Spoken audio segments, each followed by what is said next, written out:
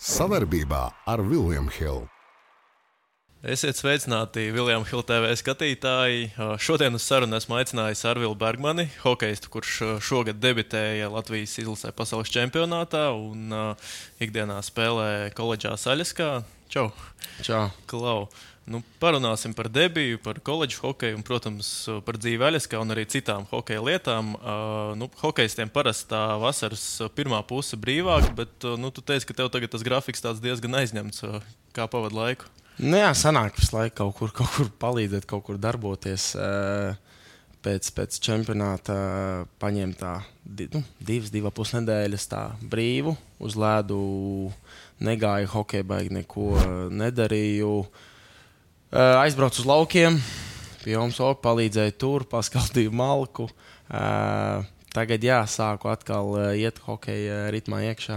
Tā kā saspringts tas grafiks sākās. Sanāk arī pašam trenēties, teicu, palīdzēt arī kaut ko tagad patrenēt? Jā, es palīdzēju šonadēļ, tieši šodien bija pēdējā diena, palīdzēju Ģirtam Ankipānam nometnē patrenēt bērnus un paralēli pats arī, eju uz ledu, eju uz zāli, trenējos, noslogoju sevi. Skaidrs. Gribu iesākt tieši ar šo sezonu. Pirmais gads tev aiz okeāna. Kā vispār notika tā pārēja? Iepriekš bija Olimpā un tagad uzreiz pārcēlies jau uz NCAA koledžu līgu. Jā, tas viss sākās pateicoties Kārlim Zirnim. Paldies viņam. Viņš man uzaicināja pēc pēdējās HK Rīgas sezonas.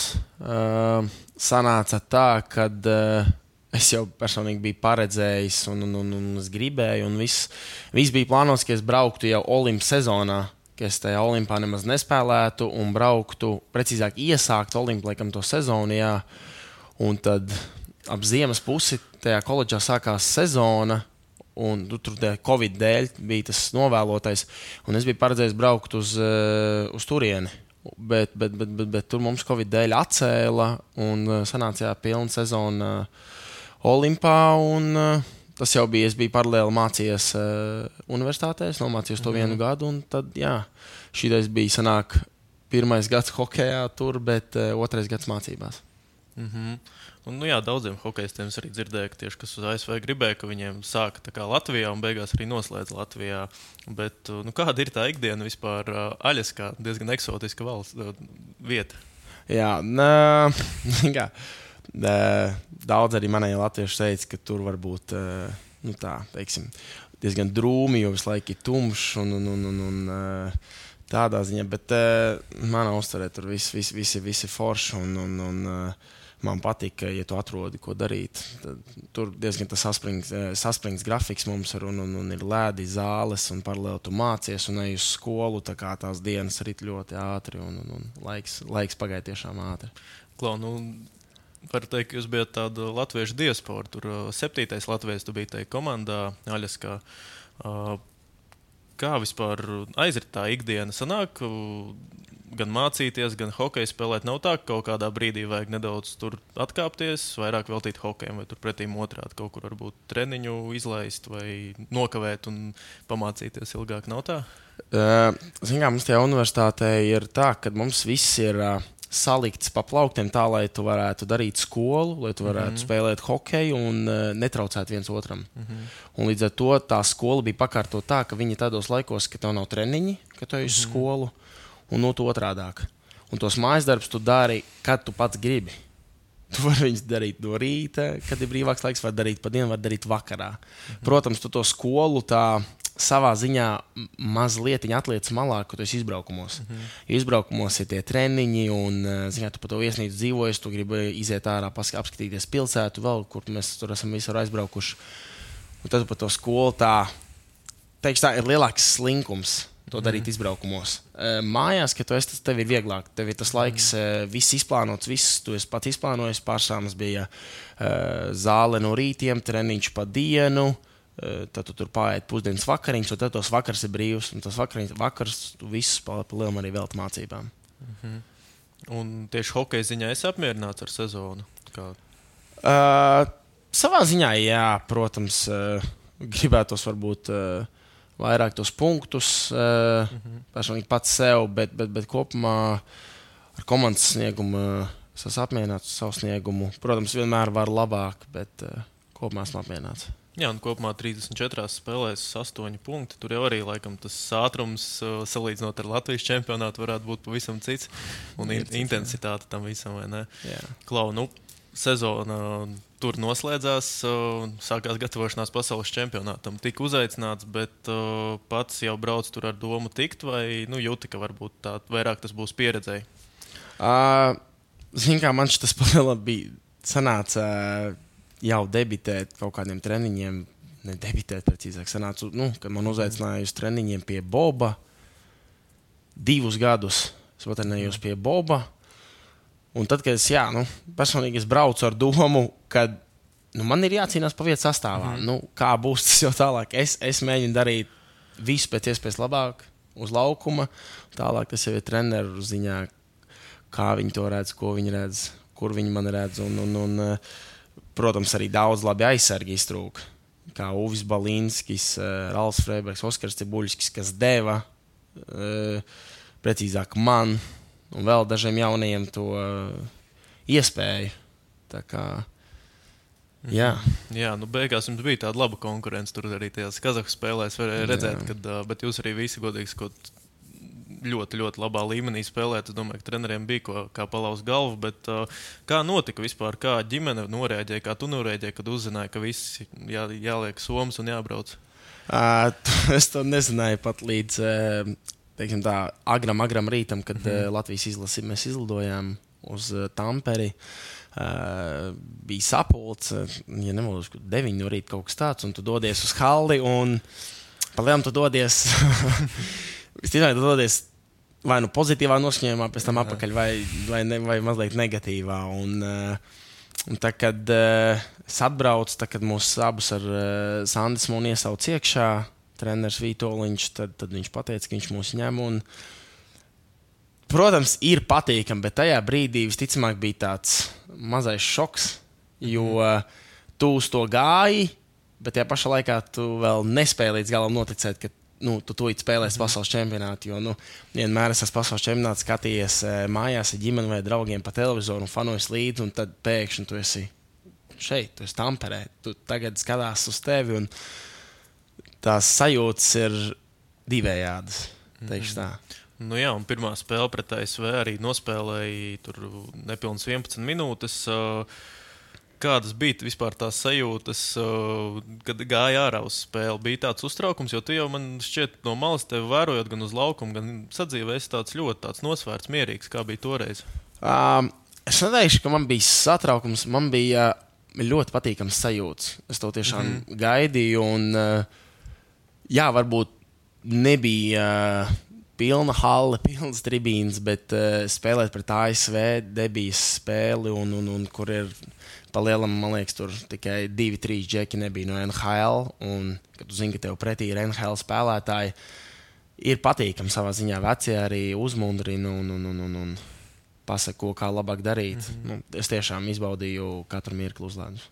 Tālāk jau spēle pret Somiem, lielisks sniegums gan no visas komandas. Arī atceros, ka tieši skatījos, kā tu spēlē, un ļoti liels prieks bija, jo, kā jau teicu, ļoti mierīgi, ļoti nosvērti. Tā kā šķiet, kā treneri grib, kā aizsargs spēlē, tā arī tu spēlē. Kaut gan bija sanāk kopā ar Sandismonu jaunākais, vēl Klaus Veinbergs. Bet kā tā spēle vispār aizritēja atmosfēras ziņā, nebija pati vispār spilgtākā, zinot, ka pilnībā mājas arēna Somijam bija un pilna halle? Nē, protams, to spēles atcerēšos ļoti ilgu laiku. Nemaldos, bija 11,5 tūkstoši. Jā, un protams, gribētos pie tik daudz skatītājiem spēlēt arēnā Rīga, jo tas būtu vēl labāk, par cik mūsu fani ir labākie pasaulē. Somi, protams, bļāva, bet viņi tā vispār ir diezgan klusa tauta. Bet atmosfēra bija jūtama un bija dzirdami arī Latvijas fani. Es to spēli tiešām. Es izbaudīju palielam jebkuru maču un jebkuru mirkli es pavadīju uz ledu. Pēc tam kādas sajūtas bija ģērbtuvē, tomēr tur tas dzirkala noraidījums, tie vārti un beigās 0 punkti. Kā bija pēc tam? Nebija tāda divējāda sajūta, ka it kā viena no tādām spilgtākajām spēlēm, bet no otras puses zaudējums, un tu laikam īsti nevar būt tāds pavisam pozitīvs. Nē, protams, Jā, tu jau veji tajā ritmā iekšā, un mēs cīnāmies par tām uzvarām, par punktiem, lai tiktu tajā ceturtdaļfinālā. Protams, es neesmu tiesnesis. Es nevaru pateikt, vai Dzierkalam tur bija 2 minūtes vai nebija. Žēl, ka tiesneši tādu noraidījumu iedeva 2 minūtes līdz beigām, kas diemžēl izšķīra mums to spēli. Un ļoti sāpīgs zaudējums, sanāca. Tu sanāca 4 spēles nospēlēt, pēc tam 2 izlaidi pret Austriju un Britiem, vai ne? Jā, es sanācu nospēlēt. Kopā es nospēlēju 5, ieskaitot Čehiju, bet Čehijam es tikai 3. periodā gāju. 3 minūtes tev bija spēles laiks, es paskatījos. Kāpēc treneri pieņēma tādu lēmumu? Jūs runājāt par to, kāpēc izlaidi? Nerunājām. Pirmās 3 spēles it kā treneris paslavēja arī un pateica, malacis, tā turpina, viss kārtībā. Tā Čehu spēle varbūt bija tā Čehiem. Turnīra gaitā bija tur kaut kāds konflikts ģērbtuvē, kas savā ziņā viņam negaida tik labi. Austrieši arī viņi saspēlēja bulīšos. Līdz ar to mēs varējām aizķert Čehus. Teikšu, tā arī vajadzēja aizķert Čehus, bet tas pirmais periods galīgi neiegāja kaut kā mūsu gultnē, un pēc 0-5 ir ļoti grūti atsisties. Varbūt Deivids Pasterņeks kaut ko ļoti izteikti viņiem mainīja, bet treneri personīgi man neko neteica. Tas arī nav mans darbs. Es nevienam neko neprasīju. Tas ir treneru lēmums. Ja komandē tā labāk, tad lai ir. Es arī nobrīnījos. Es atceros, ka tās pirmās 3 spēles tu tiešām tur nospēlēji pret Čehiem. Es arī neatceros, jo 3. periodā, kā pats teicis, nospēlēji. Tā kā, laikam tu nebija tas spēlētājs, kura dēļ tur viss sanāca ielaist un tā, bet pēc tam spēle noslēgumā tomēr pret Zviedriju uz svarīgo spēli tu biji. Arī nospēlēja diezgan daudz. Ko atceries no tās spēles? Zviedrijas spēle mēs gājām ar tādu vienu domu pret to Zviedriju, kad mums ir jāuzvar un jācer savā ziņā uz tādu mazu brīnumu, kad Norvēģi nevis bet Norvēģiem bija jāuzvar amerikāņi. Bet es uzskatu, ka mēs spēlējām ļoti labi un Šilovs lieliski darbojās vārtos. Es teikšu tā, mēs spēlējām ļoti labi, bet kaut kur varbūt atkal tāds neveiksmīgāks noraidījums, neteikšu par tā, un tur jau meistari pietiek, kas to izmantos. Bet tā rezumējot visu to čempionātu, pats vispār kā uzskati nospēlēji tieši savā līmenī šobrīd vai kaut kur vēl varēja labāk? Es uzskatu, ka es nospēlēju tiešām savā līmenī un mans darbs bija spēlēt tīri aizsardzībā, ko es uzskatu, es arī izdarīju. Pa spēle uzbrukumā mums ir meistarīgāki aizsargi, un no kuriem vairāk prasa, kas iet arī vairākumos.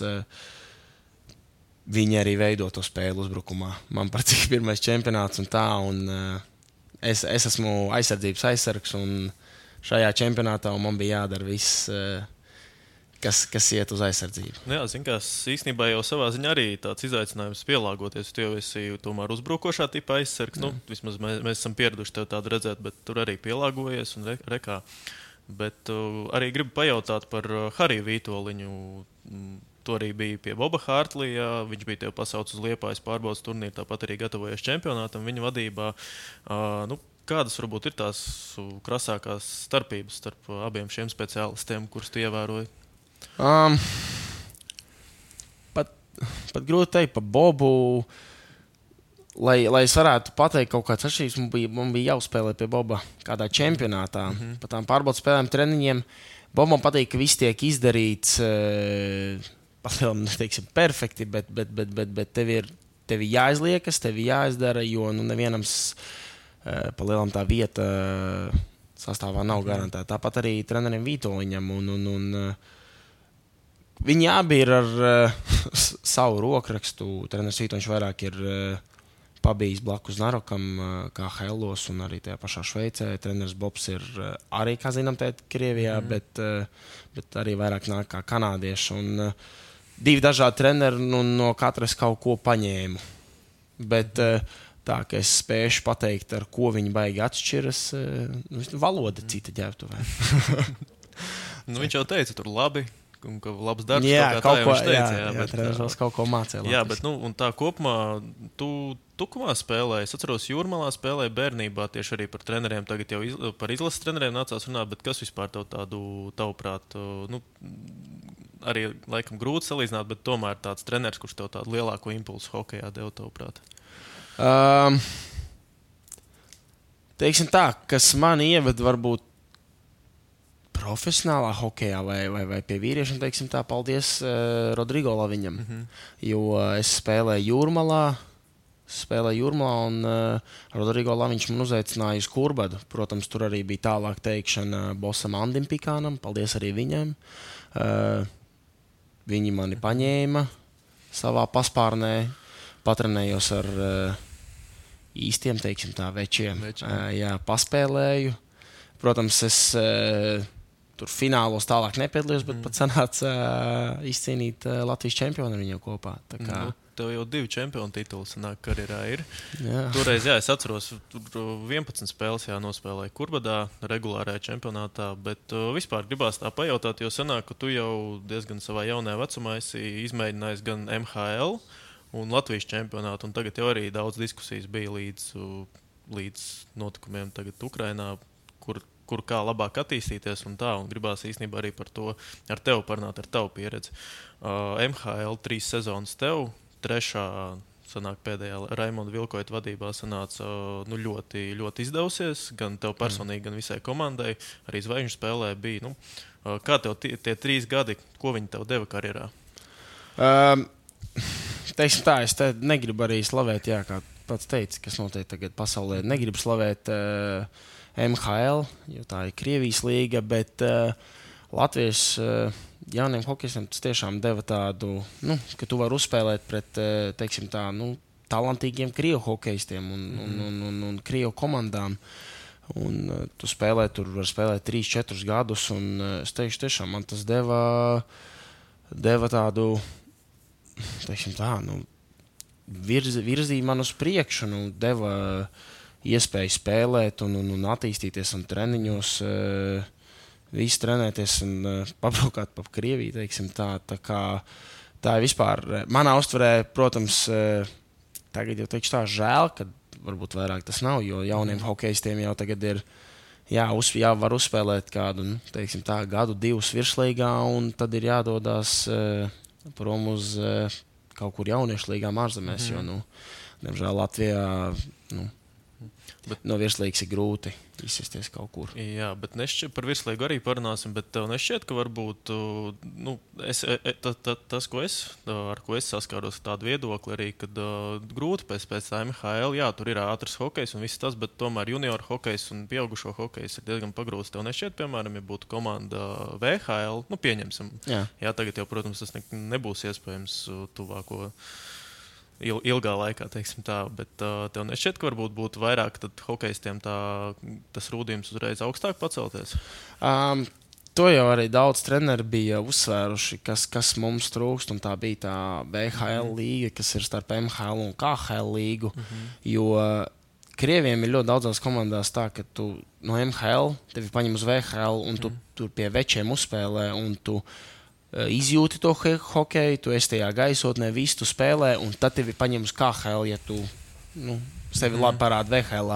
Mums, diemžēl, VHL līga nebija, un līdz ar to no MHL sanāca reiz pat no KHL.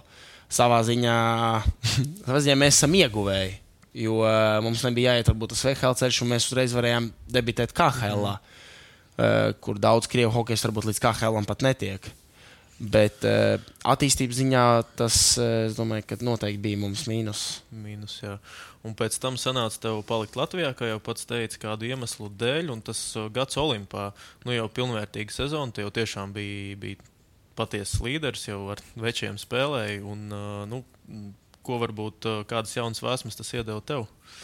Man bija galvenais spēlēt to, kas saka, es sezonas sākumā arī domāju, es te būšu pussezonu, man bija galvenais iet formā, trenēties ar kādu komandu.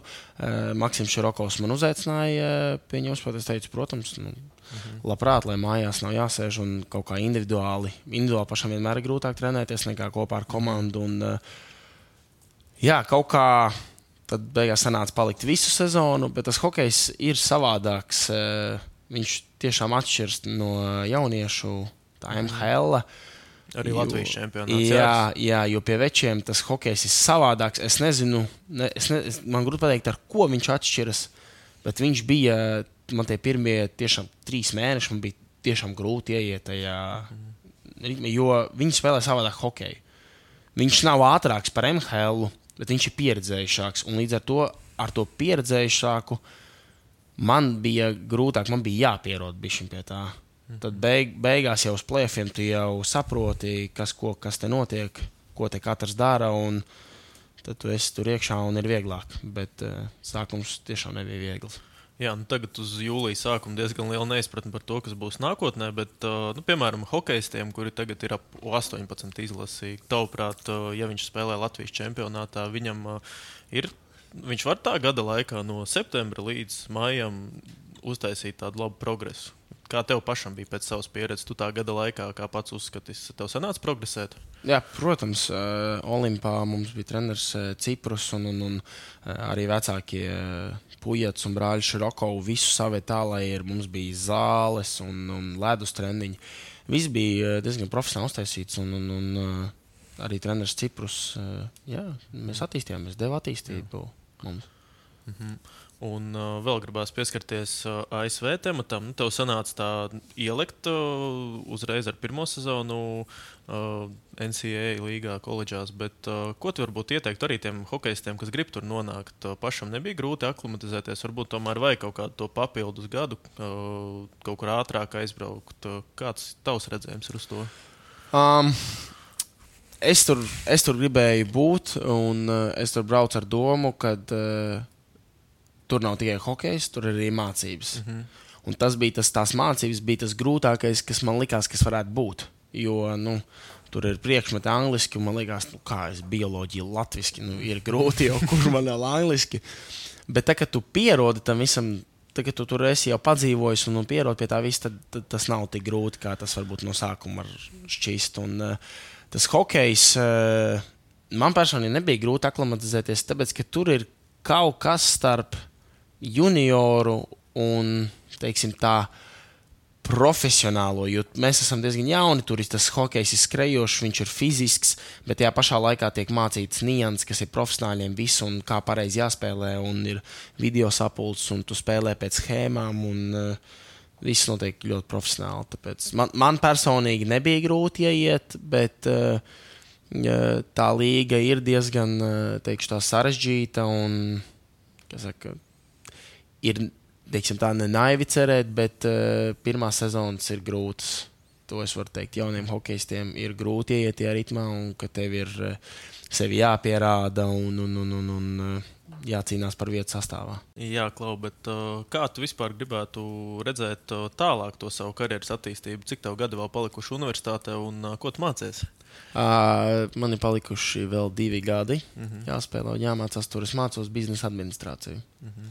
Līdz ar to, jā, par manu karjeru. Tas jau ir tā nākotne, un diemžēl es to paredzēt nevaru, bet jā, es ceru pabeigt universitāti, izmācīties, un tad jau skatīsimies, redzēsim. Labprāt paliktu Ziemeļamerikā. Ir tas sapnis, kaut kur varbūt vēl ir tas sapnis aizķerties, uz lielāku skatuvi, bet ja nesanāk Ziemeļamerikā, tad, protams, meklēšu Eiropā. Jā, varbūt, ja neskatāmies tā tik plaši jau tādā griezumā, ko gribi sagaidīt no sevis šajā sezonā, jau topošajā sezonā, gribi kaut kādu progresu uztaisīt, varbūt punktu ziņā vai kaut kur piestrādāt? Protams, ir lietas, pie kā es strādāju jau tagad un pie kuras es gribu uzlabot un kur man vajag pielikt, lai būtu labāks hokejists un spēlētājs nākamgad. Tā, teikšu, gribu vairāk palīdzēt uzbrucējiem uzbrukumā. Gribu būt mazliet ražīgāks tur uzbrukuma zonā. Novēlēšu tad, lai arī viss, ko tikko sacīja, izdodas, un teikšu paldies tev par sarunu. Paldies arī skatītājiem, un tiekamies jau pavisam drīz. Čau! Sadarbībā ar William Hill.